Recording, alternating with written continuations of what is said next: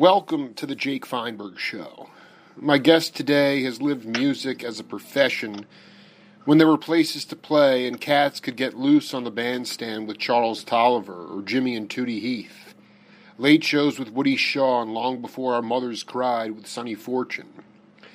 My guest is awash in all musics and drunk with sound. He has dealt with good leadership and bad, has come to different understandings of what love is, and has overcome a lot of adversity in his life. It is all music, and labels and names have really gotten in the way of our ability to create communal, spiritual music. The bean counters want to pigeonhole and brand music. We've gotten to a point now in our society where you go to a blues festival and there's not one black band. Or you go to a jazz festival and it's just a bunch of R&B bands.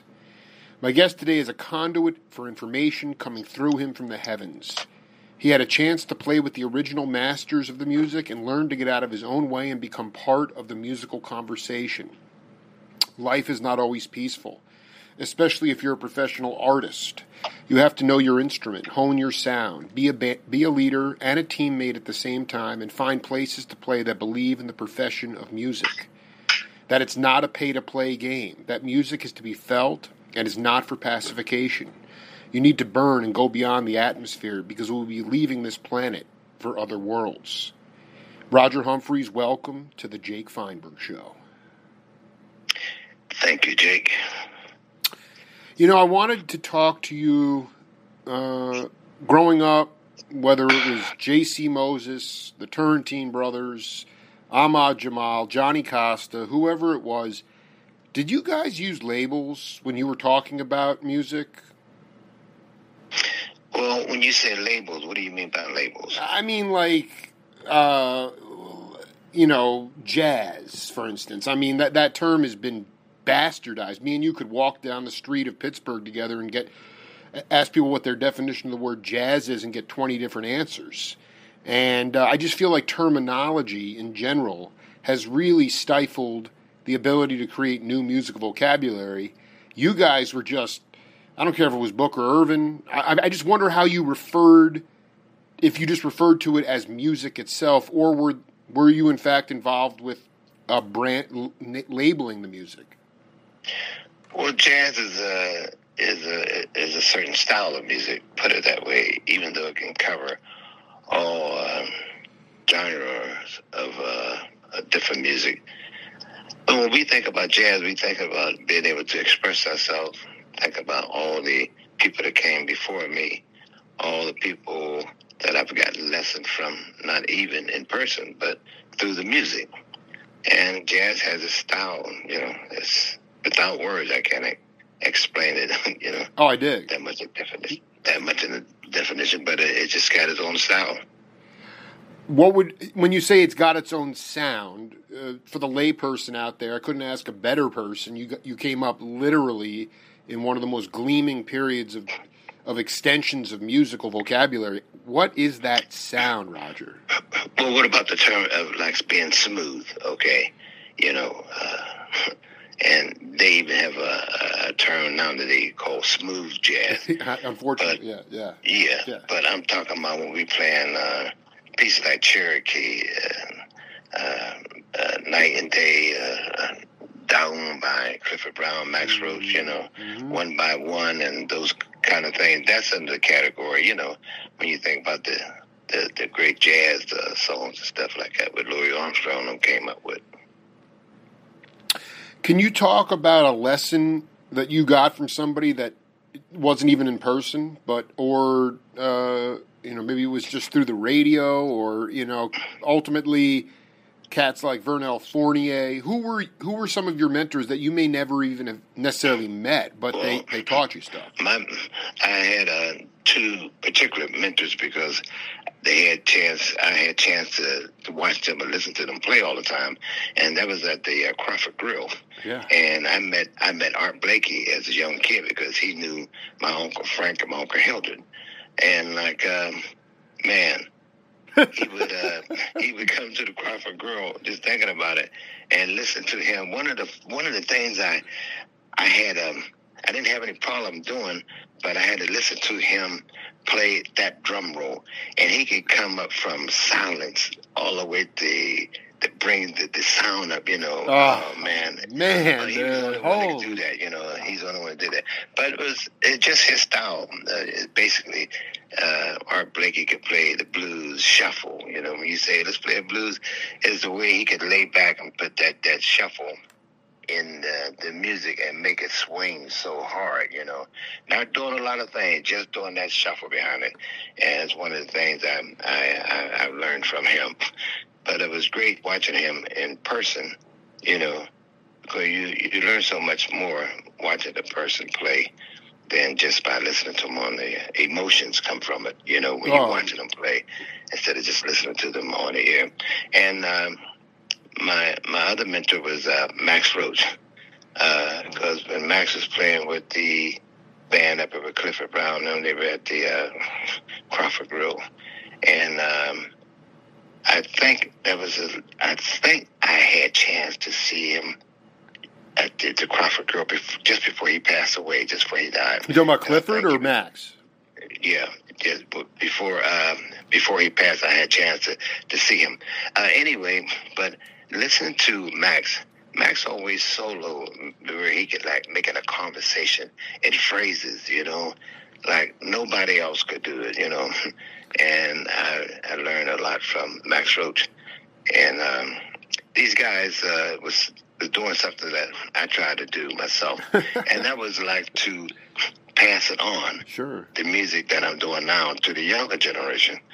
And one of the best schools in the world to me is when you get a chance to go to, after the thing that you've been learning, is to be able to go to a jam session and let them and have the opportunity to listen to the other players.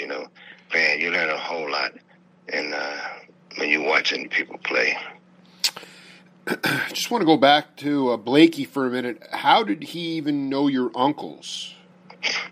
Well, Art Blakey is from the Hill District, and my uncles, they had moved from Kentucky. They were living here on the north side on Carrington Street. Wow.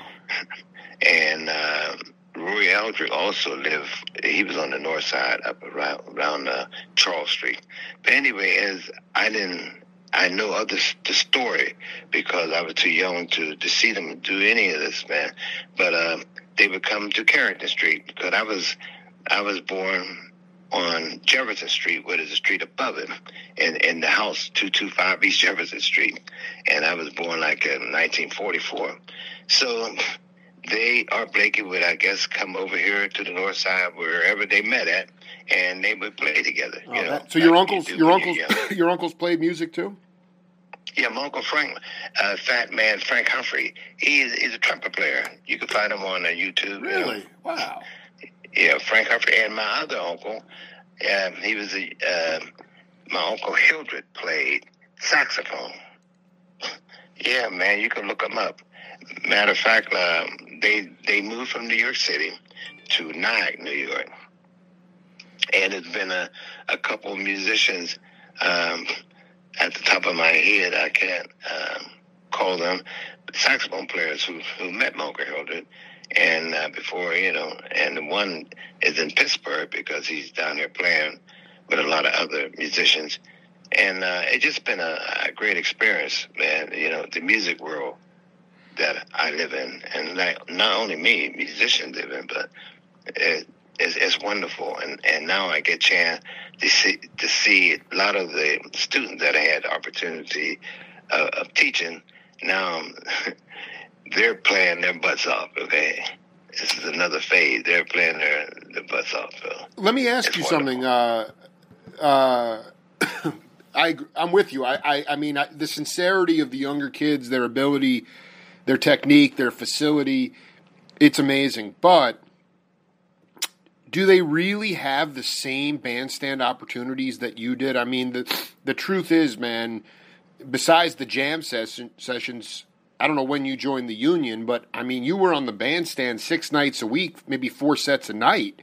I mean, that to me, you're going to become you're going to put hair on your chest with that kind of stuff. Today, there's just such a supply and demand issue, and I just wonder maybe you can talk a little bit about this. I mean, When you were coming up, there was never any doubt that you were going to make a profession as you were going to become a professional musician. You could make a living as a musician. Is that fair to say? Well, you know, you never know. But the thing about it, this is what you do. Yeah. This is what I accept in my life to do. So therefore, like, I worked many jobs before, you know, doing other things. And like making sure that I could have enough money. You know, once you get grown, have a family, I work other jobs to make sure my family had what they needed. But I'm always constantly playing my music. But it'd be nice if if anybody could write their future down and say, well, in about 10 years, I'm going to become a millionaire playing music. No, I mean, life just doesn't go that way. You know, no. You just keep doing what you do, playing your music, and you keep on striving, you know, to get something, you know, that you love. And I can't explain except the fact that you're doing the music from the bottom of your heart. And it's a profession right now. And you can get into the deal where you be making records with different people, going on the road with different people like I did with Ray Charles and, you know, Horace Silver and Stanley Turrentine. I've been listening to a lot of Stanley lately. I mean, but Roger, you know, when you were 18 or just beginning to sort of get your sea legs, or, you know, maybe you started when you were 14, I think, you know, but the fact is you had your gigs start. When was your first professional gig? When you were 13 or 14 years old? Well, say it was when I was 14. I had, you know, that was my first professional. But the other, when I went on the road with Stanley Turrentine, I was 18. I just came out of high school. At 14, I think Ahmad joined the union at 10 years old. Were you already part of the union at 14? I can't remember. I think I might have been, you know, because I had to follow direction. They told me to do what I had to do. And he was other professional musician who was in the union that was on that bandstand with me at the age of 14. That was Carnegie Music Hall in the city of Pittsburgh. So I'm quite sure I had to been part of the union. Because if not then, it was not too much longer after that. And... yeah, so to me, the opportunity for you to be, you weren't an adult, you were swinging with your elders. Your first gig was at 14. Kids were in a lot of the places to play, bars. They stayed open later. Do you think I guess all I'm saying is, even when you were cutting Blue Note records, you were working other gigs, or did you work gigs before you? I mean, because once you start playing with Carmel Jones, Horace Silver, I mean, you know, your name is sort of etched in stone as a pro. Did you still work other jobs during those years? No, when I was working with Horace Silver, no, just with the quintet. Can you talk a little bit about how many dates a year you would go? I mean, about 250 dates a year. Is that right? For the year? I mean, just maybe when you... was. Yeah. I can't remember that. For. I just know we would go on the road, like you said, for weeks. And then, you know, and be off.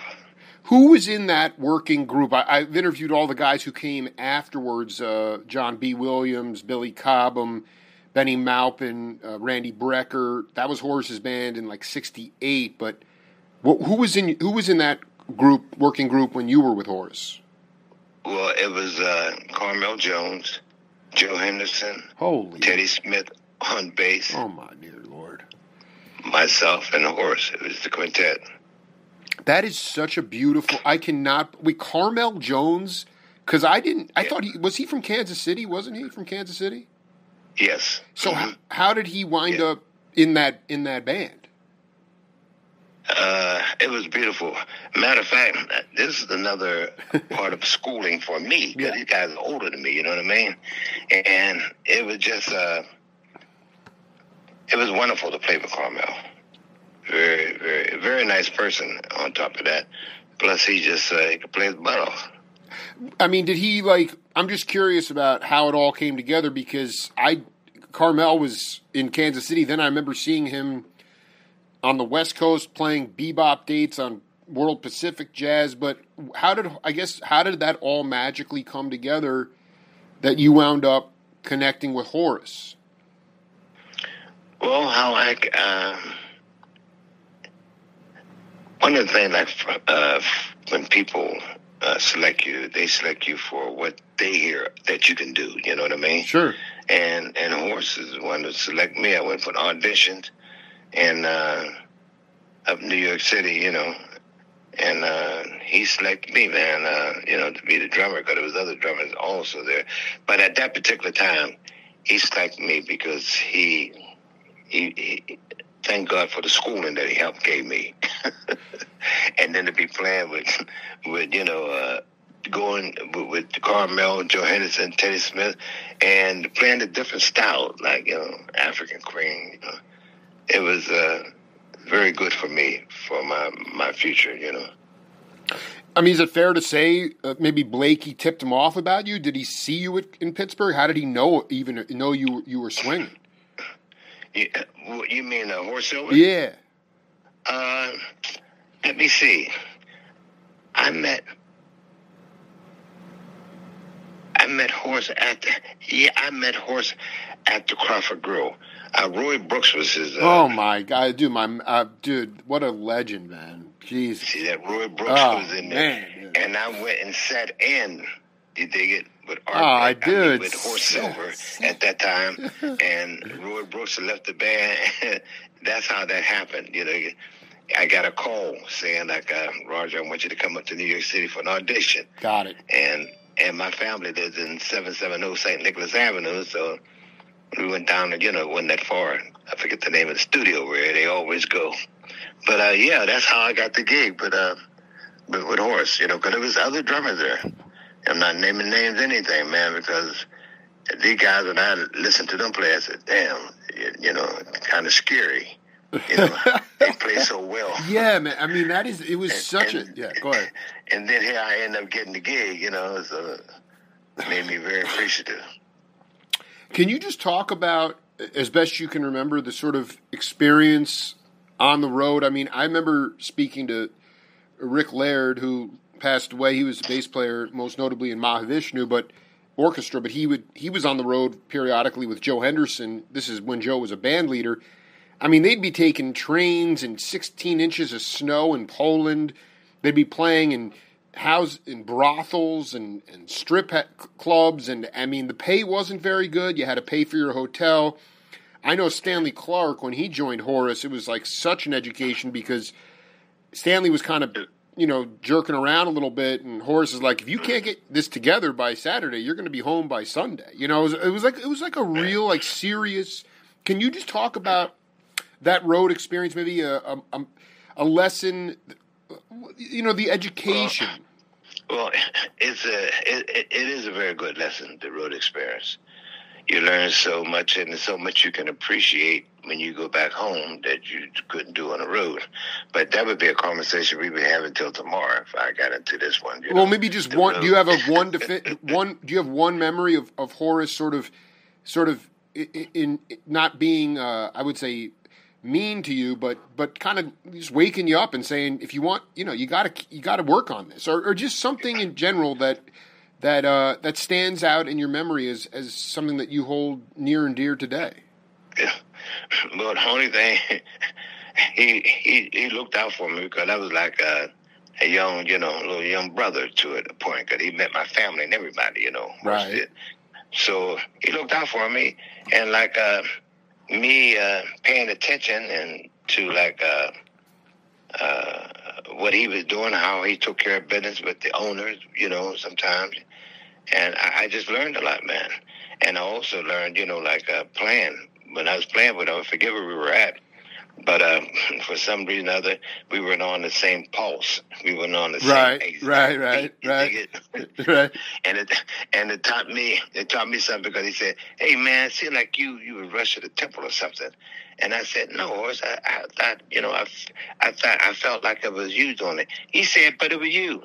And I learned my lesson by, at that time, not to say anything anymore. Just keep quiet and listen to your man, because, you know, Or the idea is that he's the leader, he dictates the tempo. Yeah, and it was nothing but a phrase. It was nothing, right? Exactly. I dig. And you know something else? It helps you how to follow. You know, you don't have to be exactly right. You can make things happen by just. Absolutely. That you guys were like classic. I mean, it was just amazing, the architecture of the songs. Were you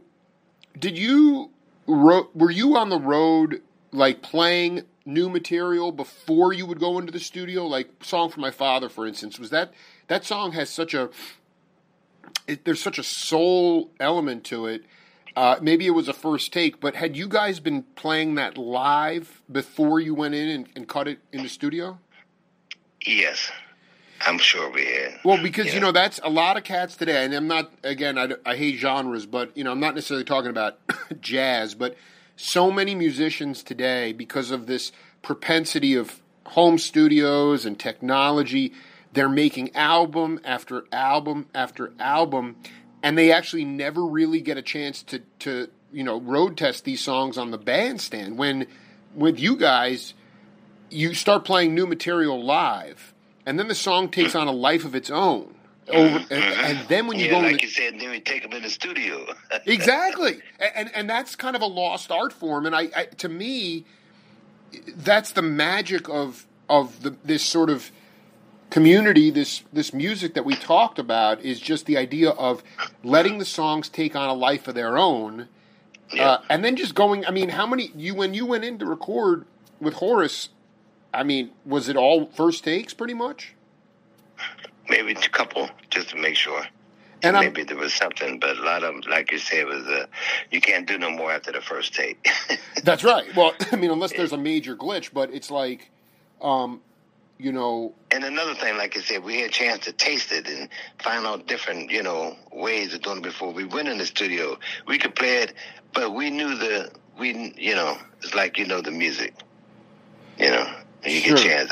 You can get me to play a tune that you got right there, all of a sudden, and this sound may be cool, but as I know the song, the structure of it and everything, the better it sound, With Song for My Father, do you remember when you guys were first playing it? Like, did it have any resemblance to what wound up being iconically recorded on Blue Note? No, that was it. Straight ahead, man. We did it at Birdland, and we went to the studio, recorded. That was it. Oh my! You were at Birdland. So did you were with Horace? Were you traveling? Was that the first time you went across the country, or were you guys just doing the Northeast corridor, or what kind of traveling were you doing? Boy, I can't remember. I know we didn't go to Europe that first year, I don't think. Do you think you went to California? Was that the first time you went to the West Coast, or you maybe didn't? Oh, yeah, we went to the West Coast. Well, yeah, with Horace Silver, right. Wow. Right, I went there also like with Stanley Turrentine. But with Horace Silver, I think that's the first time I went to the West Coast. And, man, and like, let me see. Up in D.C., what's the jazz joint? I got a picture on my wall. Yeah, no, I should know. The Bohemian Caverns? Yeah, yes, man. That was such a nice place too. Yeah, that's where Ramsey cut at his famous tune at the In Crowd. That's where he recorded it. Okay. Yeah. Okay. So you went to the Bohemian Caverns. You'd play like the Earl Theater in Philly. Like, can you talk a little the Howard Theater in D.C.? I mean, to me, this is like the most scintillating stuff, because that was like. Well, the only thing about Jacob, I have another thing that I have to.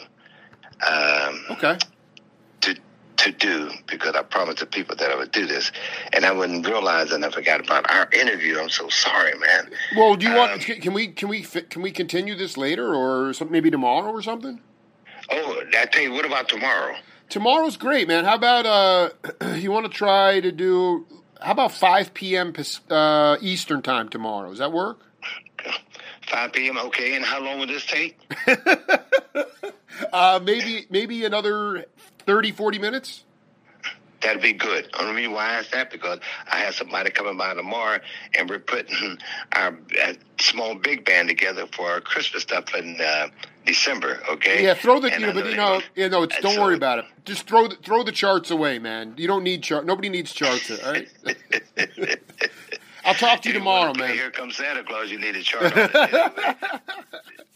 All right, anyway, man. Tomorrow, you said what time? 5 p.m. In Pittsburgh. Dynamite. All right, okay. baby. Be cool, man. I'm parking on my calendar right now. All right. Okay. Thank Talk you, brother. To you then. Bye. Bye. Welcome back to the Jake Feinberg Show. It's an honor to bring back an amazing drummer and great mentor, Roger Humphries. Welcome back. Well, thank you very much, man, for having me. Can you talk a little bit about how I think it's a lost art in all types of music, but ultimately, when you were playing with Stanley, can you talk about like how you learned to feather the bass drum? I think in a lot of modern music today, including jazz, there's this over-reliance on the bass drum and less significance of playing time on the cymbals. And I kind of wanted you to just talk about, what those guys were looking for in terms of feathering on the bass drum. Well, but just it's a style that we play, man. You accent the bass drum. I mean, I don't know when you say feathered. I guess you're talking about the way we was touching it, Exactly. But that's come from not just these guys here. It's come from a style that you pick up to learn how to control the bass drum. That's in the individual. Right. I'm just talking about keeping time. I mean, ultimately, like a lot of the bass drum on a lot of the records, early records from the 50s, you can barely even hear it. And there was I just wanted you to talk about ultimately keeping time on other parts of the kit, not necessarily on the bass drums. A lot of times today, the bass drum kind of sounds like machine gun fire. It's very well. And the thing about it, you talking the bass drum. Most of the guys that I know, including myself, just put it for me. I am keeping the time with my cymbal and a snare drum and accenting with my bass drum. I don't have no pedal like doom, doom, doom, where you can hear that. No, it's for my different accenting when I want to hit the accent. And my time is kept with the dynamic, keeping the volume under control, with my cymbal. And like we come up as drummers, man, you accent different things. It ain't like you're going around when you're having a conversation. You talk loud all the time. You only talk loud when you get excited. The rest of the time, you tipping your way through. So your ride cymbal patterns, can you just talk a little bit about, like, especially Stanley was older than you, or would you say Stanley Turrentine was a peer of yours, or was he older than you? No, he was older than me. I mean, what did he want? Sometimes cats would turn around to drummers and say, don't feed me so much. You're giving me too much information. I'm just wondering what...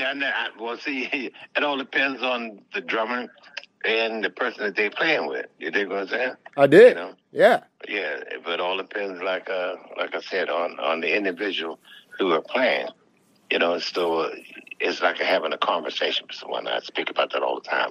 And that's what it is when we're playing with whoever the lead person is, the trumpet, sax, whoever playing solo up front. It's like having a conversation with them. A lot of people think that,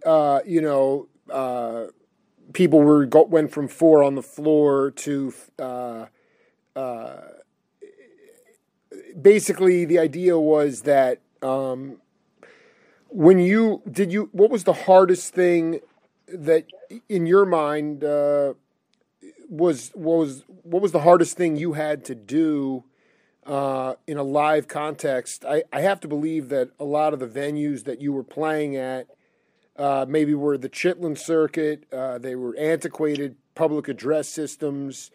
There was not a lot of you couldn't really necessarily always hear yourself, and I just wonder how your ears grew the most when you were in those early road experiences, because you didn't have in-ear monitors, you didn't have state-of-the-art speaker systems, and quite frankly, sometimes the upright bass wasn't even mic'd. And I just wanted you to talk a little bit about, what was the biggest challenge for you in terms of holding everything down and making things feel smooth, as we talked about? Well, it was just like playing my part. It wasn't really a big challenge of the thing. I come up playing this way, with sometimes you didn't have all the acoustic, having a speaker right beside your leg and all this, We didn't come up with all that, man. And you learn how to play from the dynamics of the room, No. Mm-mm. You learn how to play and control for, like, you hear the bass player behind you, you hear the piano player, and you play once again with dynamic, Well, can you talk about when you, I would assume that Shirley Scott was on tour with you with Stanley. I mean, that there was no bass player, so how did your ears grow the most on the bandstand when you had to learn to listen to her bass pedals? I mean, I know what you're saying. That's how you came up playing, but I mean, to younger generations, this is incredibly important. And like you said, I think we talked about Max Roach and these cats. These guys were painting on the drums, man. I mean, they were painting. And that's really what I want you to talk about is that, that ability. I know you came up playing that way, but for instance, with Shirley, how did you even hear the bass lines? You mean with her playing the bass line? Yeah, I mean, there was no traditional... Easy, man, easy. It come up easy. You just listen to her playing the piano part, the organ part, and the bass line. It was no... You'd have to have something wrong with your ear if you couldn't hear that. I'm telling you, this is all part of it. Well, but when I interviewed Harold Jones, you probably know Harold well, Tony Bennett's drummer, Basie's drummer. I mean, he talked about... in Chicago, playing with an organ player and a guitar player. Both of them had amplification, and he didn't. So basically, he had to generate sound through soul, and I mean, I'm curious about that. That maybe is the better question, is when you're dealing with instruments that are amplified back when, and you weren't, to the ability to generate sonic expansion through soul. You didn't have any amplification on the drum set, so you had to do that through soul. Yeah, but it never bothered me. I never questioned that, though. I never questioned that. I could hear Stanley and Shirley very well. I never had no problem listening to them or hearing Shirley, the bass line, any of that. I dig. Was there a studio scene in Pittsburgh? Obviously Mr. Rogers was going on there. Were you part of the jingle scene? Did you do commercials there? I'm just curious. No. What about... No. Okay, so ultimately, when did you first... You basically spent your entire career, with the exception of being in the studio with Horace and different dates, you were not a studio shark, so you were a touring musician for most of your career. Is that fair to say? Well, you go in the studio when you have to, but when everybody, I don't know, but so many guys who were in the studio, you know what I mean? Like with Mounds and, with different, Art Blake in the band and different ones. This is something that, no, really don't even think about. Well, you're just getting, but this is the Jake Feinberg show, and this is stuff that is absolutely, I'm just curious about the idea of being able to sing for your supper as a road dog musician. For instance, Ray Charles, you started with him in what year? 68. And you... Ray Charles in 68. Now, and how long did that engagement last for? It lasted like a year. You said a year? Mm-hmm, right. So during the 70s, I'm just curious, what did you do? Primarily, were you playing locally? I'm trying to, because I don't... Oh, yeah. I played Richard Grew Holmes. After Ray Charles, playing with Richard Grew Holmes, we were traveling, went to Europe and came back. It didn't stop like that, And then after Richard grew home back in the 70s and that, 1972 is when I started my band, RH Factor. Orange Fact. I've never heard of that band. RH Factor? So 72. My band, my band RH Factor is before my band Roy Hargrove. Oh my God! Wait a minute. My band started back in 1972, and I had RH Factor.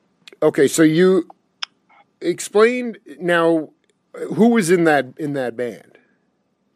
Who was in that band? It was like a bunch of guys. George Green, first one, was a saxophone player here, and then a young man, a buddy of mine, Dan Donahue, and then I had let me see, Keith Stevler was on the keyboards, and my man, a very good friend of mine, Mike Taylor, who passed away. Wow. So can you talk, and you guys, did you ever get in the studio and record an album in the early 70s, or did you? No, I didn't record anything with the RH Factor band in 1970. What was, I guess, what was the type of music would you say was? Jazz, played what I come up on, played. Well, that was the style. I dig. No, I mean, but you're talking, that's the exact period of time when, you had the beginnings of Weather Report and you had Return to Forever. Were you doing more acoustic bebop jazz, or were you actually going into more fusion territory? No, not the fusion territory. We touch a little bit of that ground, but basically is all bebop jazz, down, and it was basically like the bebop jazz. I dig. Mm-hmm. Just the cats that connected me with you, Angelo Versace and Joe Saylor. I know that Joe was very close, or remains close to you today. Those cats grew up in rural Pennsylvania, and they would come and play at the Crawford Grill. And there'd be times where you'd be in the audience, and, if they had a good night, you'd let them know. But if they had a clunker, you'd talk to them pretty directly about what they needed to work on. And I remember what Angelo told me. Angelo is now the head of the jazz department here at the University of Arizona in Tucson. And he said that it was the most emboldening thing, because here you have this iconic drummer from this period of incredible music and improvisation and music vocabulary. And it was really the best kind of mentoring, because those car trips back to their hometown were very silent and a lot of contemplation. And I just kind of wanted you to talk about, the ability and why you continue, why it's important to give back, and how you think the best way for musicians to give back. In terms of what kind of advice would you talk to kids about, especially today? I mean, younger cats today, a lot more temperamental. I mean, John Hurd would sit in the square in Pittsburgh and people would be yelling at him, "You need to sound more like Ray Brown." George Benson wasn't even allowed to sit in because he was a singer. Nobody respected his chops. It was a much tougher time. And even you said when you went to New York and saw all those cats trying out for Horace, they were all pretty good. So I'm just trying to get at the idea of how you try to approach younger cats today, and the kind of feedback you give them so that they know what they need to work on, but they're still willing to get back on the bandstand. Well, same way like I came up, you got to listen. Got to listen to a variety of drummers. And the ones that we notice out here doing everything and grabbing your attention, that's who you got to, those are the ones that you got to, listen to, playing with the big name guys who, like I said, once again, you talking about Horace Silver back in the day, Miles Davis, and a bunch of others. I just tell them all the time, man, you just got to make sure you keep listening, listen to other drummers, and making sure you practice. And now, there's no reason that you can't if you can, just try to make sure you've been able to read to understand what somebody's telling you, to play and how to play it, you dig it, and be able to read their music, the chart, their song, Because it's a different time, man. I came up, even though a lot of the guys had a chance to go to school and study. Right now, it may not be as easy because all depends on your location, who you're dealing with. But if you're on the road, you can just keep on studying now because they got places for you to pick up some books and look at them. Reading books, man, don't make you a drummer or anything like that. But it just try to help you to understand, like what somebody's talking about, the first 5 bars, and then do the pickup, which may be 8 note, boot up, and most all of the young guys now dig this, are getting that because they're studying. A lot of them is going to school studying, and then they're coming out and playing, with bands. But that's the best thing I could give you right now is to, for the education of drumming, is to follow the drummers who are out here and make friends with people. You get more out of that. You get more conversation out of the guys. They're not afraid of you trying to, be scared of them, what have you. Do you, you could put on any Blue Note record, Song from My Father, any record with Mickey Roker, any record with Al Harewood, Max Roach. Every drummer from your time period had their own individual sound. Obviously, you had mentors and people you looked up to, but there's a huge homogenization of sound today in modern jazz, Roger. I can't tell who anybody is. And I really have to ask you, what is, if you were talking to younger cats today, is it possible to push blues and jazz into the academy? And if so, aren't you just going to wind up sounding like your professor?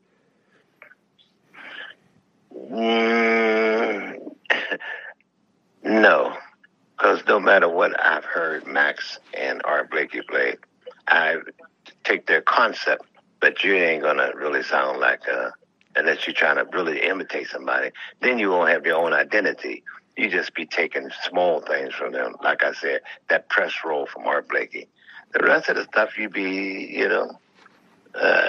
trying to create and make it for yourself, because ain't nobody going to sound exactly like Max or anybody else, no matter what, or Art Blakey. My man, the young drummer who just passed away, he was Art student, man. Boy. I'm trying to, why am I blanking on that? He just passed. He traveled all over the place, but he was one of Art's young mentors. Okay.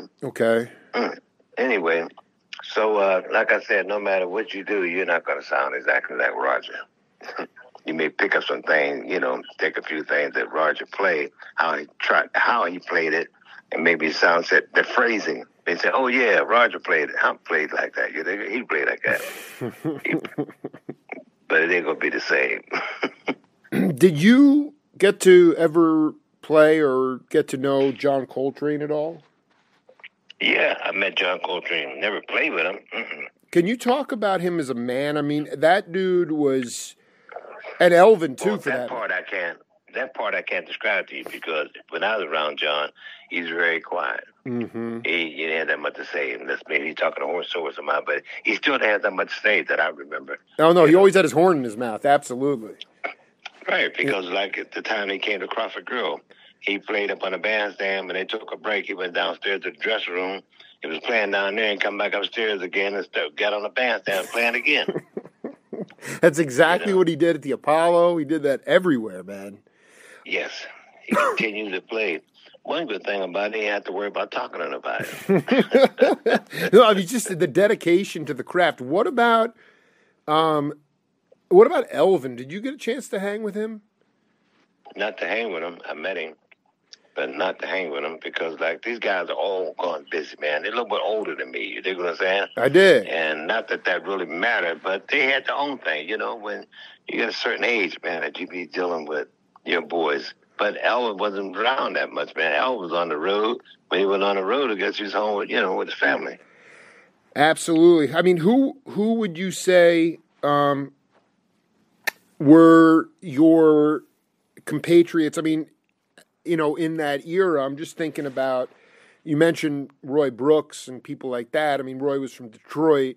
But you really have basically lived in Pittsburgh your whole life. I mean, you never moved to L.A., you never moved to New York?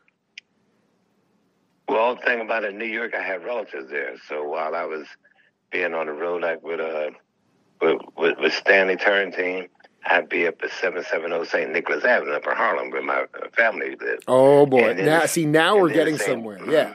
Yeah. That to me is magical, Roger. I mean, can you talk to the audience about what Harlem was like? Monks, all the clubs, and just sort of the culture being out on the street. I cannot believe that your family lived in Harlem. Oh yeah, my uncle, aunt, they live in Harlem. What was nice about in Harlem, man, there was so many clubs, and it's hard for me to even remember to mention the places that we played at. Misty Lounge. Yeah, Club Baby Grand or something, maybe, or. Mm-hmm. Yeah, because I played at Birdland, Apollo Theater. You played? Did you play at Smalls Paradise? Yeah, there you go, Small Paradise. Smalls, yeah. Yeah. You played there with with Grant Green, or was it always with Doc? Well, when I was playing, most of my stuff was New York, with Horace Silver. Right. So, like with Horace, I mean, that was the thing I wanted to ask you about too. Was with Stanley, would you guys rent a hearse and put Shirley's organ back there? How did you guys travel? So, like I said, put a trailer on the back of it when we left from New York to go to California. We came through Pittsburgh, and then to my family and Stanley family, and we kept on going, man, all the way. We drove all the way to Los Angeles. That was a heck of a drive. Were there? We stopped in Chicago. Wait a minute. Yeah. We stopped in Chicago, and maybe in Detroit. You know how you hit different places on your way going somewhere. I can't remember all of them, but we stopped in a couple of places on the way out. Right. Was it? What was the? Were there certain towns that you could not stop in because of the segregation? I just know that with like Chico's band, Chico Hamilton was driving across the country. He'd have to send the White Cats in to get sandwiches from a deli, and they couldn't go in. Did you have any problems with? Yeah, it was still the same. We was in Mississippi. In Mississippi with Ray Charles. Hell, we were talking about 68. Wow. And we had to stay at a black residence. I mean, we didn't stay at the hotel. I'll put it that way. And Ray had to stay with you guys in the black residence as well? No, Ray didn't stay with us. The band had to. Yeah. Yeah, right. Did you know John Hurd, by the way? John Hurd? Yes, I knew John Hurd. I grew up with John, and he's a little older than me, but he held a bass player, and I played with him. You did, because we lost John. He was a dear friend. He also made these incredible busts of Duke and all these cats, but he was good with his artwork also. Unbelievable, and I mean, really an incredible upright player. What about Booker Irvin? Booker Irvin, I didn't know him. I might have seen him, but I didn't know him. Before I let you go, Roger, I kind of wanted you to just talk about your concept of love and how you bring, how you stay inspired to inspire others, because we're, for a whole bunch of reasons, as a world, the world is on fire. And, we're dealing with a lot of dissidence and cognitive dissonance and corruption, and people are falling for it. Millions of people are really falling for it. And, at this point, the only thing that I know how to do is to continue to try to inspire other people to be themselves. And I kind of just wanted you to talk about your concept of love. concept of love is what was given to me ever since I was here, since I was on earth. You dig it? And part of that, man, how I got that foundation of love, I was raised in the church. I went to, as a kid, you go to Sunday school as a kid, and you keep going up the ladder when you're a teenager, but your life is spent around people who speak of love and speak of God. You did. And as always, and you got to keep the faith, just like going through everything that you go through. And I keep the faith and never knew that this would happen for me, to be called to do a legacy award thing would happen for me, And it's the people that you're around that help you to, keep this love within you, even though it's got to be within you and not nobody else. It's nice when other people have that, but you got to have it for yourself so you can spread the love. And I try to do that with all my students, all the young people that I meet. That's because I have faith in my Father in heaven. I'm not trying to, talk down about that person. We're all individuals. And if you don't have the love, man, I don't, it's something really missing in some people's life because they don't have love. They don't have people loving them, and they don't feel love, And that's got to be a one-on-one thing within inside you, love. That's beautiful, man. I mean, did you go to a sanctified church? I'm just curious about It's a Baptist church. Baptist church. So, I mean, were there people falling out of the pews? I'm just curious, were there holy rollers in there? No, well, people get excited. They get the feeling about the Spirit. Yeah, they will fall down in the seat. They shout, and that's a one-on-one thing. Spirit that they got. It may not hit you, but it hit them, and that's how they express themselves. What was the name? So that was the kind of church what was the name of the church you went to? Metropolitan Baptist Church. And wasn't that far from where I lived at even. And who was the pastor there?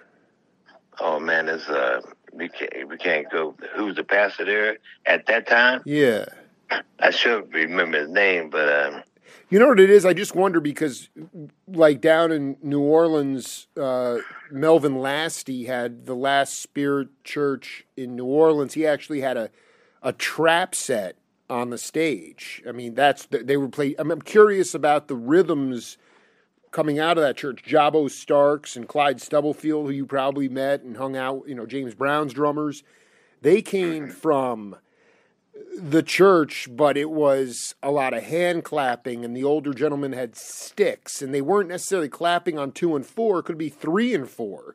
And then there were tambourines, and I'm just like, aside from the one, I get what you're saying about the one-on-one connection to the Spirit, but could you talk, as we wrap up here, just the rhythms of the church, because to me, that has everything to do with the soul jazz and that kind of beautiful music that you played with Stanley and Horace. Well, let me see. I tell you what, I have 2 sisters who sang in the choir, and 3 sisters that sang in the choir, and I had a brother who sang in the choir, and an older brother who sang in the choir. A lot of my family was in the church. I mean, choir, singing in the choir. Also, my wife even sang in the choir. I sang in the choir for a little bit until I got too busy, you know what I mean? Yes. So we all got the background, you know what I mean? The love. And that thing has to be within you, not just at the church. Church should help you do because they represent the love. But if you don't have it within inside you, man, you know what I mean? No, I did. But was there any? Because singing is one thing, but a lot of people looked at rhythm and the blues as the devil's music. Is that the way the church approached that music? Were there tambourines? Was there sticks? Oh yeah. A couple of people had tambourine, and you're right. They clap, man. They have rhythm in their hand when they be singing the song, You know, so yeah. See, this is hard for me to express because it's just something that we did. You know what I mean? Hey, man, And, I'm with you. You know what it is? It's so important. I'm with you. I know. I mean, I know it's hard to actually put it into words. But many, I mean, I've done 1,800 interviews, and all the cats, all your peers and older, have been able to pull it off. So I appreciate you. I know you're busy. I look forward to connecting with you down the road, and when you have a little more time, we could do maybe another part. But this is good for now, brother. I thank you, man. Yeah, man. I thank you. With all the stuff that's been going for the legacy, I just come back from doing the thing for a brunching for in the neighborhood. You dig it? It just been so many things on my head, and until like it's just hard to get into all of the details. You know, all the questions that you asked me. But I appreciate you, man, even calling me. Hey, man, you know what, dude? You know what I care about is that after this call, you know, you'll be thinking about some stuff because I stirred it up inside of you, and that's the soul, that's the spirit right there, man. So much love to you, Roger, and congratulations on everything, brother. Hey, thank you so very much, man. I appreciate it. Yeah, be thank cool. You. Yeah, later. All right, bye-bye. Bye.